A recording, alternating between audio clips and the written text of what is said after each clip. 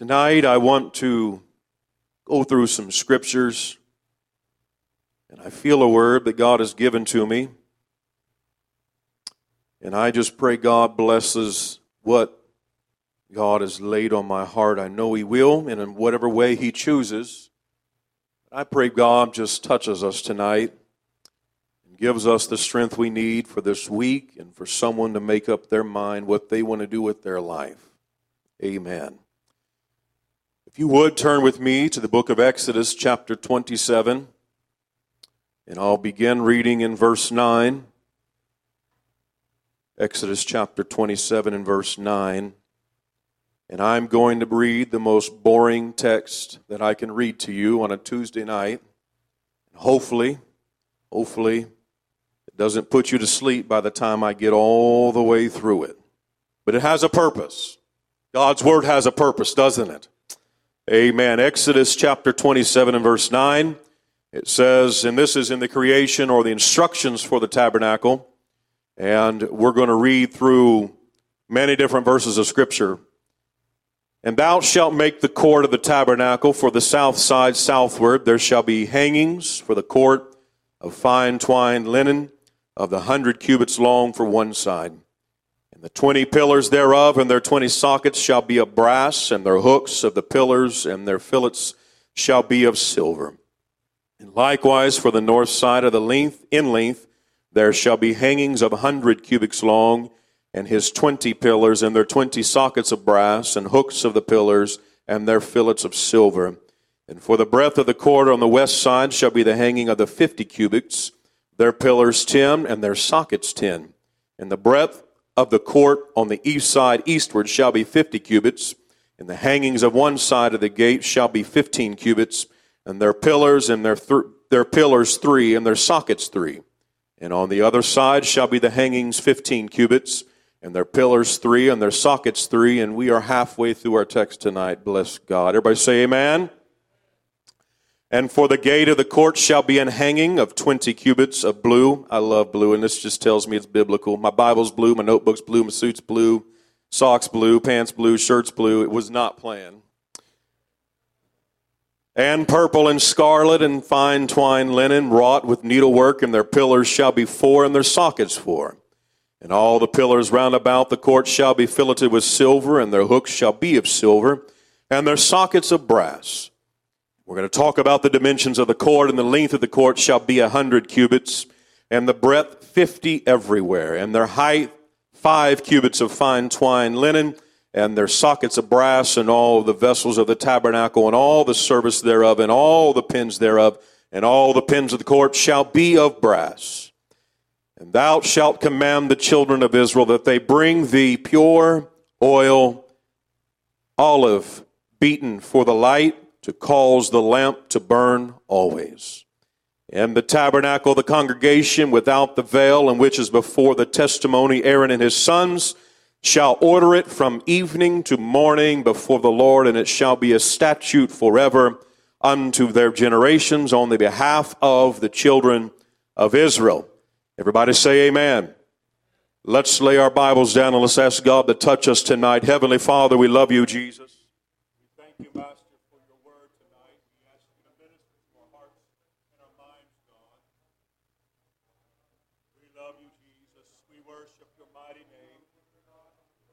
Ask you, God, to be in the midst of us through your word. God, let it inspire somebody through your word today. We ask you, God, to be with us, God. We thank you, Master. Hallelujah. We love you, Jesus. We love you, Jesus. Amen, amen, amen. I love you, Jesus. Turn to somebody and say, wake up. Amen, amen. You may be seated. God is a righteous and holy God. He's a good God. Our prayers, when we say he's good, are not just repeating words that we hear others say, but they are actually, in fact, facts that God is a good God. He's a gracious God. He is a particular God. Brother Hilton, he has a plan that was laid out from the foundation of this world, and it has been executed flawlessly. There is no contingency. There has not been one objective missed, It has been precisely executed. Tonight I want to preach to us the pure worship of his people, pure worship of his people. And the text tonight was lengthy, and as I said before, some may consider it boring, but the word shows how detailed God was in instructing the building of the tabernacle. He was very particular. Each detail was unique in how God wanted the place of worship to be built. And so the tabernacle could house his presence for his children. For his children. And this was not a duplicate of anything that had ever been built.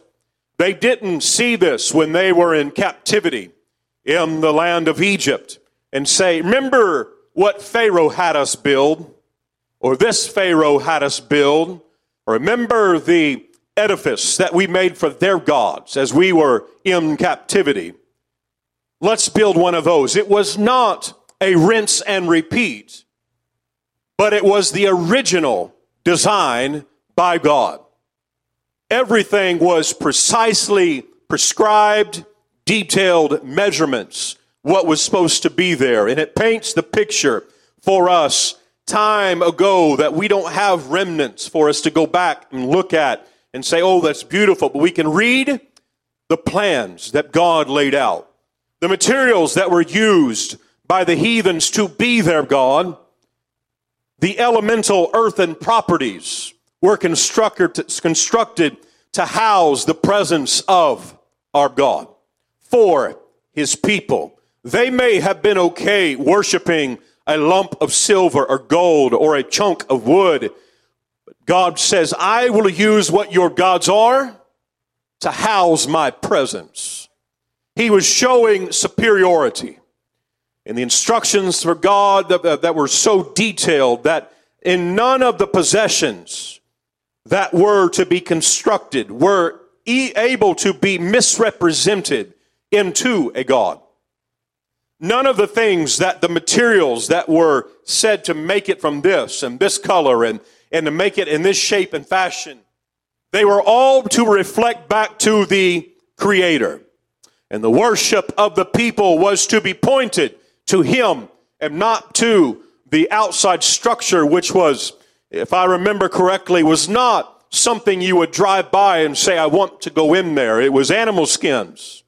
And it didn't look that great. And it wasn't that popular looking. But the almighty presence of God was there, and it filled the Holy of Holies. In Exodus chapters 27 and 20, God commands that Moses tells the children of Israel to supply a pure olive oil to light the tabernacle at all times. And I am a firm believer that if the tabernacle was still in existence, it would still have the light burning because the Bible said you are to do this. It's interesting how when the Bible was written, you'll hear things or read things that are referenced and it'll say, and they are to this day. And it puzzles me. I'm like, so who was the last one to do? Who was that brave soul to not do what God had commanded them to do? And the responsibility fell on Aaron and his sons and to their generations. And Aaron was the oldest brother of Moses, and God chose Aaron and his lineage to maintain the entire tabernacle. And what we have is Moses, and it's interesting to read through the story of Moses. And I mentioned this, it's ironic. When you read the story of Moses, you see the decree. Next thing you know, you see him in the bulrushes. You see him being rescued. You see him being raised by his mother. The next thing you know, he's a grown man. Going out, killing somebody. Walks up, chases off some shepherds that were harassing the priest's daughters, 7 daughters, I believe. Harasses them, chases them off, takes them back to their father, the priest.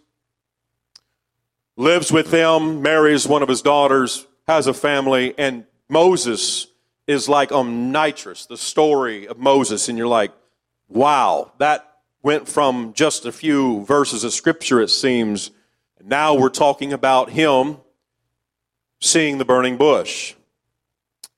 But Moses was being raised as an Egyptian, and we find that his brother Aaron was learning the ways in which God had called his people.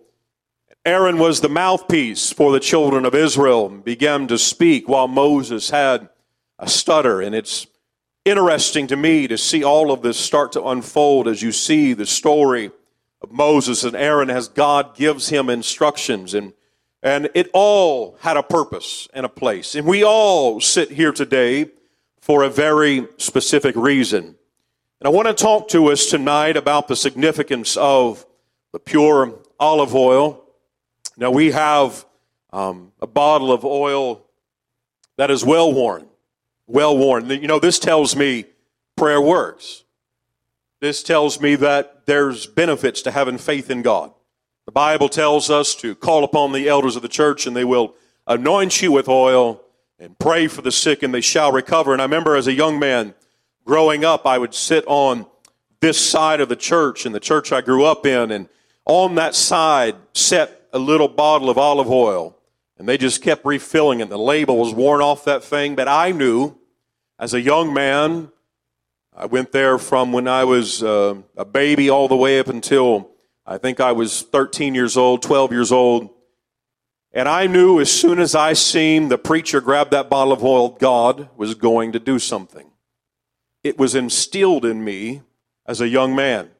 It wasn't, we'll see. It was God is going to do something. I've seen a man who was anointed with oil. I remember I was a young child and my father had me sitting on the platform so I would stay out of trouble. And so I had this view. And I watched a man walk up on crutches. And I watched my grandfather reach over and grab that little bottle of oil, anoint the man, and the next thing I knew, I seen crutches fly through the air. And I had seen that man's leg. It was black. It was black and swollen and purple and nasty. Couldn't even put his pant leg down, couldn't put his shoe on, had to keep it elevated. And I watched that man, as the swelling went down and the color returned, worship God and just burn a hole in the carpet because he had been on crutches prior to that. God does things for a reason. And if you've never experienced that, I promise you, just have faith in God. Just give him a chance. Just give him a chance. The commandment was for the olive oil to be harvested by grinding and not by the mechanical press. It was very specific in the scripture. The purest form of olive oil is the first drops that are broken from a green olive. That is the purest of olive oil. This is represented in the Old Testament, and we also see it in the book of Revelations as we reference the golden candlestick. And it states that the candlestick will be between two green olive trees, and on either side of the candlestick flowing to keep the light burning. And this was commanded of them that every household would contribute to keep the olive oil filled and to keep the light burning as Aaron and his sons maintained the light. We wonder how much it would cost each family in terms of time, resources, and what effort it would have to take. And you begin to look back, and everybody accepted it as a responsibility. I would correlate that very same responsibility for each and every one of us. Every family, whether you represent 7, like myself, a tribe, or if you are a solo Indian sitting here today, you have a responsibility to keep the house full of light. You have to walk in light. You have to live in light. You have to have the light hid within you and let it shine out of you. It's not something you drop in your pocket, and there's probably a Sunday school song we could sing about that tonight. We're not going to put it under a bushel. We're not going to hide it. The scripture tells us this. But it is our responsibility for us to maintain the light. How do we maintain the light, Brother Goff? It's an intentional act. It is intentional. Now, you can do things on accident. And someone says, what were you thinking? How did you do that? Why would you do that? Well, I thought, or I felt, or if something that I thought was a good idea. And I'll tell on Brother Xander. Last week, he was up in his bedroom with his two other siblings, and they have a game they've been playing that's since been terminated. It was where they put blindfolds over themselves and try to make it through the house. And they try to find each other. And there is none of this Marco Polo business giving hints. It's a, can I hear them rustling, or how can I find them? Well, Xander decided to get up on top of his little pirate's treasure chest that was he decided to stand in a position in his room, and while the other two were hiding, he decided to then position himself to jump on the bed. And as he purposed in his heart, he was confident that the bed was before him. But the bed wasn't there, was it, brother? What was in front of you? It was a pirate's treasure chest that met him on the chin and the chest as he just threw his whole weight onto what he thought was going to be the bed. It was intentional. He had good intentions. He had good intent. He was expecting the pillow top mattress to greet him. But it was far from that. It was a wooden chest that he comes in with blood streaming out of his mouth. And he doesn't know how much blood because he hadn't seen a mirror yet. Sister Goff grabs him and grabs a towel and starts dabbing. He's like, how much blood? How much blood? He's getting faint and having to take a knee. And he had good intentions. Our worship sometimes has good intentions. We think it's of the purest of nature. We think that we're lifting him up and satisfying his needs. But when we step back and look at our worship, sometimes we need to evaluate it just as critical as we are when we grab something that says, you know, I'll give you an example. If someone was to tell me that, Brother Goff, you're not going to believe it, they have created Chipotle that is fat-free, I would grab that label and I would start critiquing it like, no, it's not. But we're willing to let our worship come in and just be okay. We'll take something that says, I'm on a diet. And we sit there and we look at our macros. We're putting things in apps. We are analyzing irons and magnesium and potassium and things that we can't even pronounce. So granular because we're so worried about what goes in our body so we can achieve a goal. But then when worship happens, it's just hallelujah. Everybody lift their hands. Hallelujah. There is no inspection. There is no reflection of saying, I could do better. I'm the type of person that I'm not a perfectionist. However, every time I do something and I'm done, I feel like I could go back and do it better. Tonight's message, I will drive home tonight saying, I could have done this better. But I want to do what God wants to do. I want to say what God wants me to say. In our nature, it's easy for us to fall back and kind of hide the label and say it really doesn't matter. I collectively worshiped. But what are you going to do when you're by yourself? What's that worship going to be? What is it going to look like whenever you're by yourself and there's nobody else around to pour oil on you and strike a match and light that flame, or someone else for you to rub off on and say, they've got a light me and get me going. But we have to have the intentional act. There are no requirements from God that are ever pointless. As we've seen, and the reason why I read the text that I did, it was so specific. He had the colors, he had the weavings, he had the materials, he had the weights, he had what it was supposed to look like and how it was supposed to be represented in every aspect of the tabernacle. And we know that God is particular. Everybody said, yes, he's particular at the beginning of my message tonight.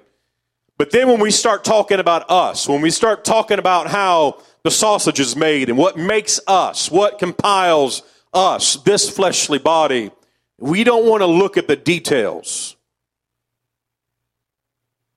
We look at oil and how it represents our churches today, and we are to continually fill the house of God with light. We are to maintain it for the sake of our future generations, just like Aaron was for his sons. And respect and honor should be given to those who have maintained the light over the years. And I thank God that there have been faithful saints that have kept the house of God full of worship over the years, so that I can have a house to come worship in and lift my hands and be able to testify and sing songs and be ministered to and bring my family, because somebody was faithful. Because God was faithful and proved himself to be faithful. The reason we're here today is because God wants our worship. This sounds simplistic, but sometimes we have to get back to the very basics, because there are folks here sitting today that have settled for just ordinary oil. It's okay. It's not of the purest. It's not of those first drops. It just says oil. And they're okay. You know who you are because it's obvious. You may not think it's obvious, but whenever real worship begins to flow in a service, and you're okay with just the little half-hearted amen, or just a little bit of, yeah, that feels good. Everybody worships God in a different way. Every one of us. So I'm not criticizing.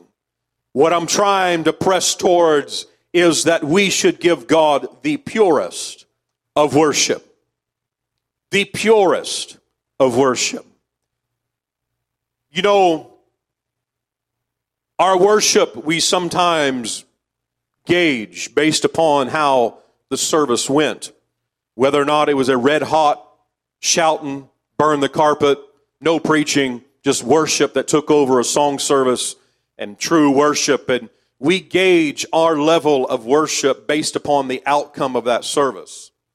But I'm here to tell you that worship that came was not because it was by chance. It was because somebody gave 100%. And if we're okay just giving a little bit, we did not do anything to bring in that. But somebody, the reason churches have services that blow up and preaching that blows up is there's an anointing, there's a touch. But I'm here to talk to us about the times when you can come in and you say, God, this service is just for me. And I don't care who else is here. I don't care who's going to do what. But my worship is going to mean something tonight.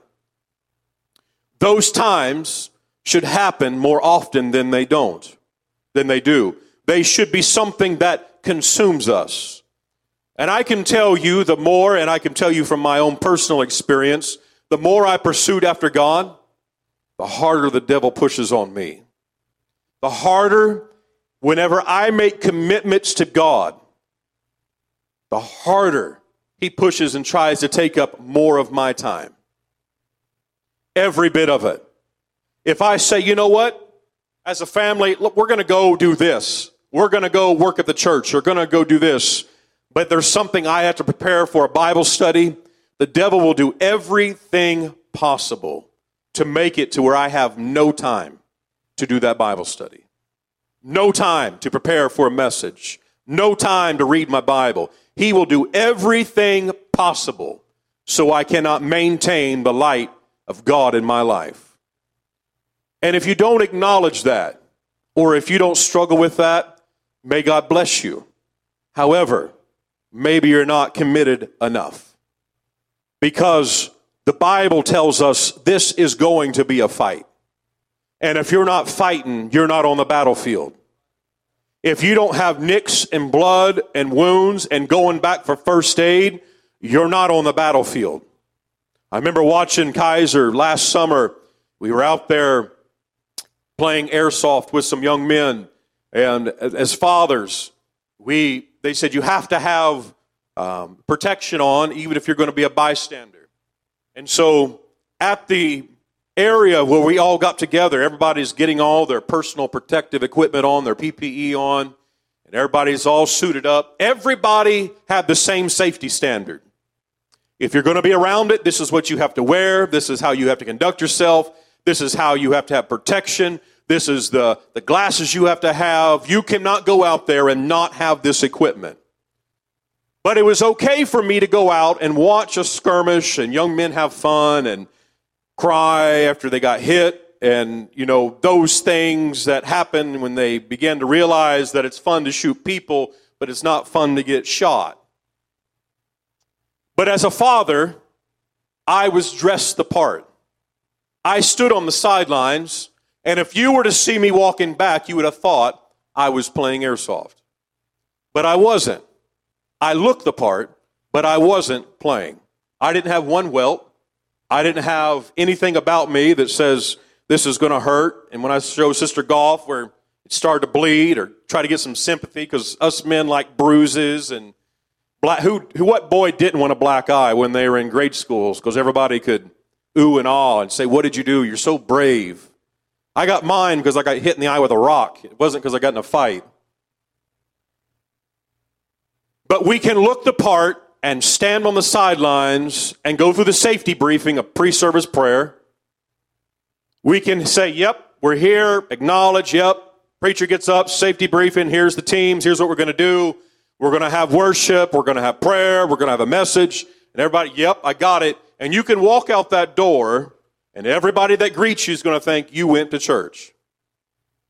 On a Sunday morning, a Sunday night, Thursday night prayer, Tuesday night Bible study, everybody's going to make the assumption that you went to church. But if you didn't come looking for something, if you didn't have the welts from the airsoft BBs, if you didn't have the grass stains and the bug bites because you were crawling and getting into the moment, if you don't have the sweaty handkerchief or the snotty nose rag that you've thrown in your purse, or you don't have the deodorant that's really working overtime to keep you a pleasant saint in the house of God, but if you don't have the overflowing Spirit of God, you are just a participant. You can only participate in church so long. When I joined the railroad back in 2000, and I had come from I wouldn't say a vast electrical experience, but I came with electrical experience to work for the railroad. It did not take long for the union guys to come talk to me and say, "Hey, Douglas, it's good to have you here. You're signed up. You're a journeyman electrician. You're talented. We want you to do good here at the railroad. However, Missouri is not a right-to-work state, so we're going to let you ride through this 60-day periods, but within 60 days, you have to be paying union dues. Otherwise, you will lose your job." All right, got it. So I started paying my dues when I was supposed to. Saints of God, you can only ride the bus in church so long. You have to get on board.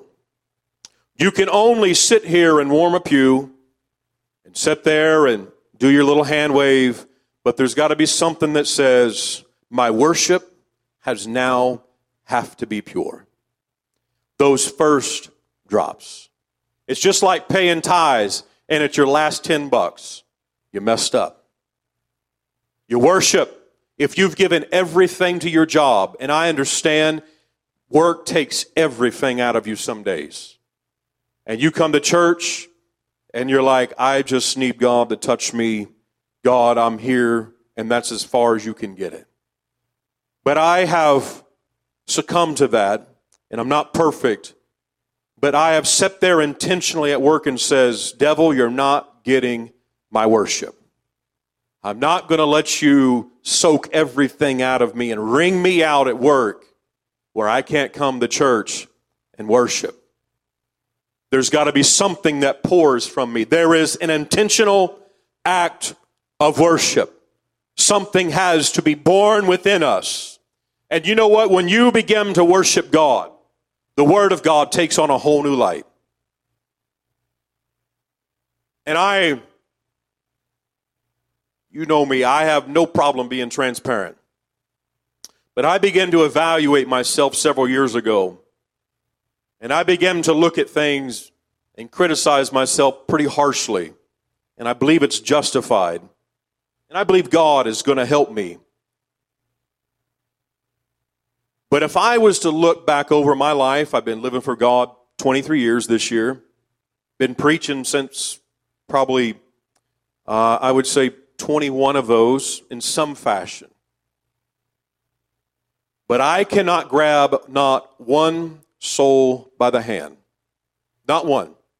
I cannot grab not one human soul by the hand and bring him in here and say, Brother Goff won me to God. Zero. Now, I have taught Bible studies. I have worked with people seemingly to no end.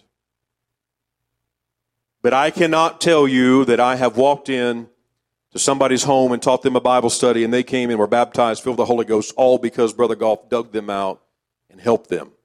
And Sister Goff and I were talking about this, and we began to name names of all the people that we could remember that we have dealt with and worked on and prayed for and poured our lives into. But you know what? The Bible tells us, he that winneth souls is wise. And my prayer has been, God, make me wise. And in this pursuit, God has opened doors that I never thought would be opened. But it has caused me to look back over my entire life and look at things. I know God says, the Bible tells us that another plants, another waters, another one gets the increase. But sometimes I felt like I was just trying to make a scrape in the dirt for someone to plant a seed. Sometimes in my life I didn't feel effective in the kingdom of God. And it impacted my worship. It impacted my worship in such a way that I felt like I was an absolute failure. I was not able to achieve the basic principles of being a Christian, convert somebody. And it impacted me. And then I stepped back and said, you know what, God? You have led me to countless people that I can begin to name to you that some are still in church and some have moved halfway across the world and are living in sin and have made that choice. But I was not going to let the devil let me be defeated based upon I was not doing something that he could throw something in my face and say, you're not a soul winner. And it began to affect my worship and my walk with God and my ability to pray. And I began to say, God, I have been a tool in your hand and I want you to use me as you see fit. It was something that was impacted me in such a way that I didn't feel effective in ministry. And like, why give a Bible study? No one ever comes. And why just teach a Bible study to your family? Because no one ever comes. And it began to eat at me. And I began to look back and I say, God, where is my priority wrong? Because I was willing to listen to the devil's voice instead of God's voice. I was willing to let my life be impacted. When the devil said, I want to be lifted up, he tried to impose his will on me and impact my walk with God. When I needed to step back and say, God, we're going to go back to zero. I'm going to let my worship be pure. My walk with you to be pure. My reading of the Bible to be pure. Everything is going to be the first fruits. I don't care what it costs me. It's going to be the first fruits. I don't care. And I remember the verse of scripture that I love. It talks about when the seed falls to the ground and dies. It's been a prayer of mine for years and years. And God, whatever you have to do to me, plant me in the soil that will allow me to grow. My worship began to change. And I can't say I can sit there and shout and dance. And I ran into a brother just a couple weeks ago. I was preaching, and he came up to me afterwards and says, I knew your grandfather. And I said, oh, really? He said, yeah, I knew your grandfather. We used to go to church sometimes together, and we go to brush arbors, and we would do great services. And he says, your grandfather knew how to worship God. And he began to tell me stories, and it smote my heart. And I said, God, where did I miss it? Am I giving you the oil that is not the first press of the olive oil? Am I giving you just a little bit and moving on and satisfying myself with that? Or am I giving it to you? We are to walk worthy of our calling. In Ephesians chapter 4 and verse 1, it says, therefore, the prisoner of the Lord, beseech ye that you walk worthy of the vocation wherewith ye are called. And we find in Exodus chapter 19 and verse 5, it says, now therefore, if we will obey my voice indeed and keep my covenant, then ye shall be a peculiar treasure unto me above all people, and all the earth is mine. And ye shall be unto me a kingdom of priests and holy nation. And these words which thou shalt speak unto the children of Israel, and holy nation. What was cast away by others is now consecrated as the nation unto God. A peculiar people, meaning distinguishable from others. I remember as Sister Golf and I were traveling in a foreign city that did not speak English, and I had done my research, and they said, if you really want to fit in, don't dress like an American. And so we didn't have jeans. They said, don't wear jeans, don't wear tennis shoes, don't wear the things that Americans wear. And I knew that we had achieved it when a lady walked up to us and began to speak to us and began to greet us and talk to us. And then we had to convince her very quickly, was not difficult whatsoever, that we had no idea what she was talking about and that we would not be able to help her in any way by using the German language, which I know nothing. Guten Tag. I think that's about all I remember. But I knew at that point that I had blended in, but I could do no value. Saints of God, how long have we been on a pew and added no value? How long have we been in an apostolic church where something hasn't shook us to our core and we walk in and we say, Pastor, tonight is different. I am going to be the saint of God He's called me to be. When are you going to be serious enough where you walk in and you say, devil, I'm tired of listening to your voice, your lies, every delusion you try to impress on me. I am different from here on out. What service will it be where you'll say, God, break me, and it's the first drops that you get this time, instead of it being leftovers from everything else? What service, what message will it take? What song, what testimony, what saint of God, what move of God will have to touch your life in such a special way where you say, I can't get enough of church. I can't get enough of God. What service? What is that service? Because I've been here and we worship together, and the red hot ones, everybody's shouting and worshiping. But yet my flesh would result back and say, I've got this to do when I leave. I really need to get out of here. I've got this going on. And I wasn't changed. Nothing changed me. I was okay to find every excuse to come into church late.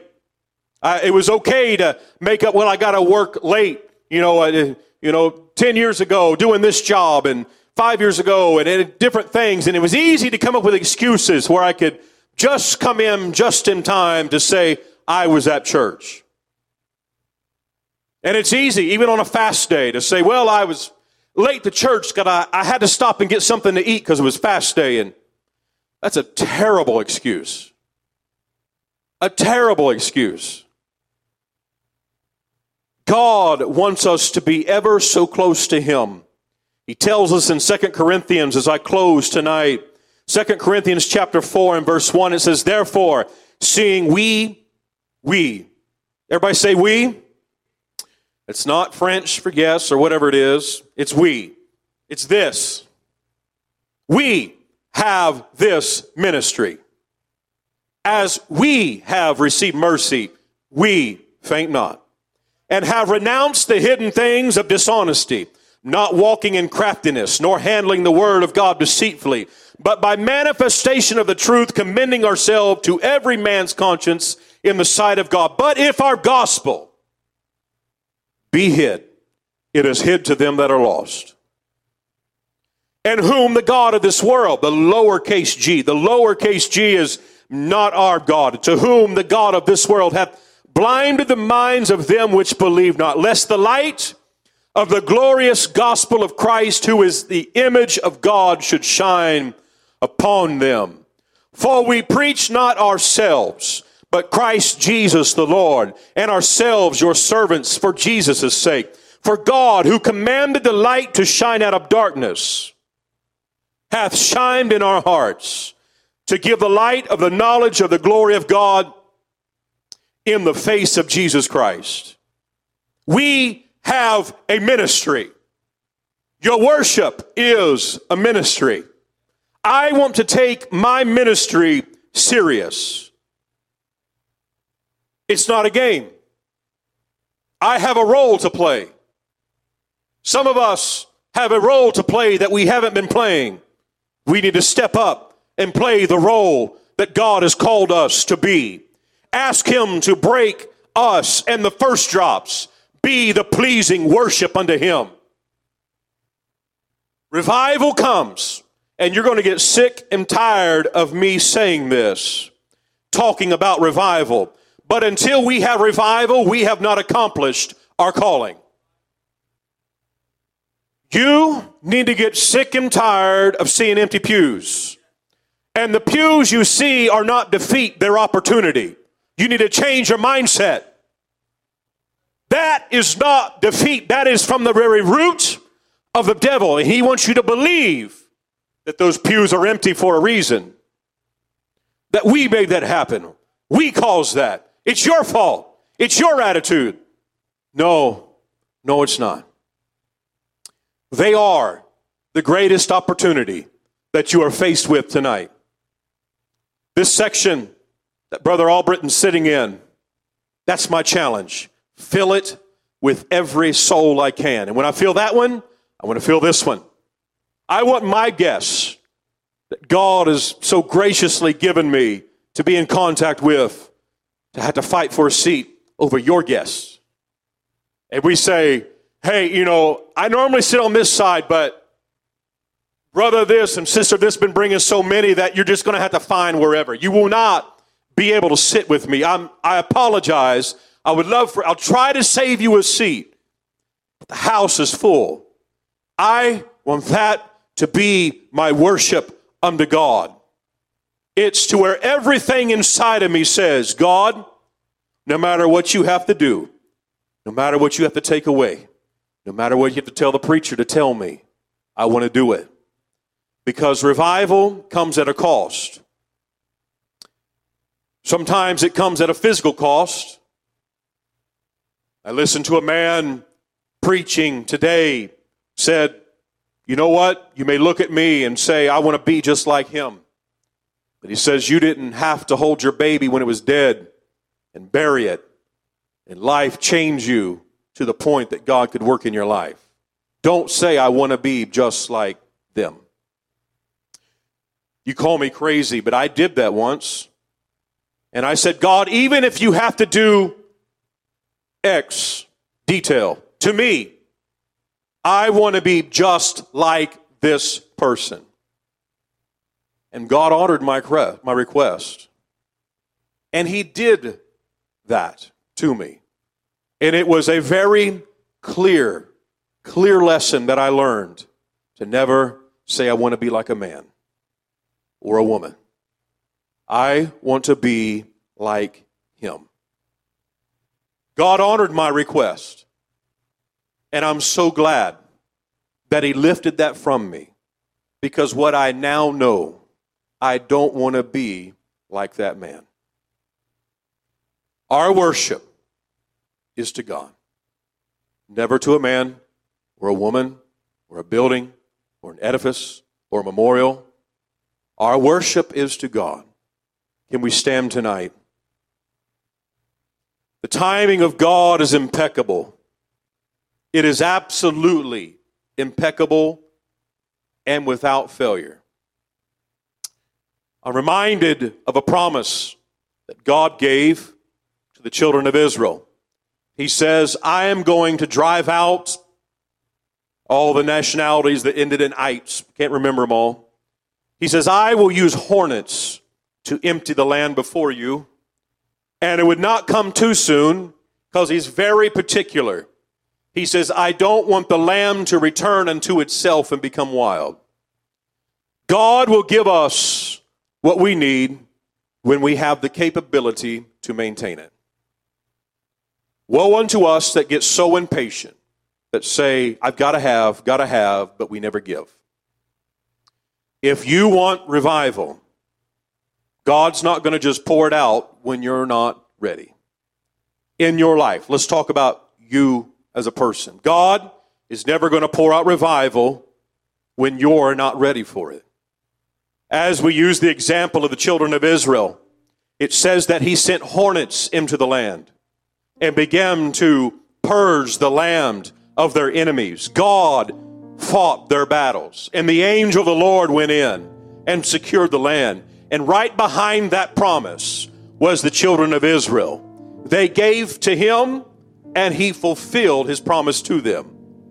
Salvation is not given as a one-time experience where you get up, you're filled with the Holy Ghost, God gives you that evidence of speaking in tongues, you're baptized in Jesus' name, and you walk away and say, I'm so filled with the Holy Ghost, I'm done. It's not it.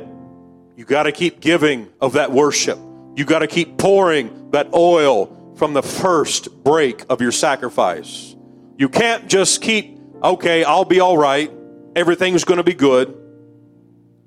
We have to have something settled down deep in our heart that we ask God to make us better stewards of his grace. And that we maintain our own lives and are working the land of sinners and new converts around us. I made this comment Sunday night, and I'll make it again. Stop going to work to pay bills. You go to work for revival. Stop going to the grocery store to get food. You go for someone needs to talk to you. And I am the chiefest of those who have not maximized that impact in my life. Sister Goff can tell you, it seems like we can go anywhere and I run into somebody I know. It is almost without fail. There's been one that has smote my heart that I did not obey God. It was the time I was sitting down with a man of God. Sister Goff was sitting there. This happened just a few weeks ago. I had received a word of God. And the man said, you need to obey the word of God and go back and let God lead you through this transition, through the work you're dealing with, and you need to go back and help your pastor. And I felt the presence of God. I mean, it was a witness of the Holy Ghost. I mean, I'm sitting in a restaurant, tears in my eyes. It was an absolute hand of God. And I look up, and there's a gentleman I work with. God said, invite him to church. And I sat there like a fool. I just had God speak to me with his word. And I looked up, talked to the man, and did not invite him to church. What if that was his one time? I chose to give God the fourth drip, the fifth drip, and not the first press. Woe is me. I have to live with that. Going to work saying that man's heart may have been just perfect for me to come in and say, Tony, I feel like you need to come to church with me. We need to do a Bible study. He was out of the work environment. I may never get that choice again. But next time, it will happen. Next time, it will happen. God lets things happen to us for a reason. Had something terrible happen yesterday. it put me at the doctor's office. Go to the hospital, walk in the door. We don't have a clue why this is going on. Walk in the door, turn the corner, and Sister Goff says, look who's here. It's been a guy that's been at Bible study, has sat outside our door and listened to our Bible studies in Roland Park, working at the community center, but never sat inside because he worked there, but has been sitting out there almost every Bible study. And I say, God, we're here for a reason. I walked out of there with no explanation for why I was there. Sister Goff and I talked about it. We says, he was the reason. We have to stop doing things for ourselves and do them because somebody needs this peace. Somebody is dependent upon us giving that first drop. Somebody's soul is dependent upon the first drop. We need to humble ourselves. I'm not perfect. Brother God, I have been so transparent. You know I'm not perfect. I pray, God, keep giving me these opportunities because I hunger for revival. It seems like I can't get enough of the Word. I can't get enough of church. It's 4 times a week. Teach Bible studies on Wednesdays. I'm like, I don't feel like I'm doing enough. I'm the least. I feel like, why did I wait 20-something years to fall so in love with God? Why did I give away the first drips to this world? Because I can never get them back. Because souls right now depend upon my worship, my sacrifice to Him. And as God is my witness, I will never let those opportunities pass by again because I have to have revival. Can we lift our hands and talk to Him tonight?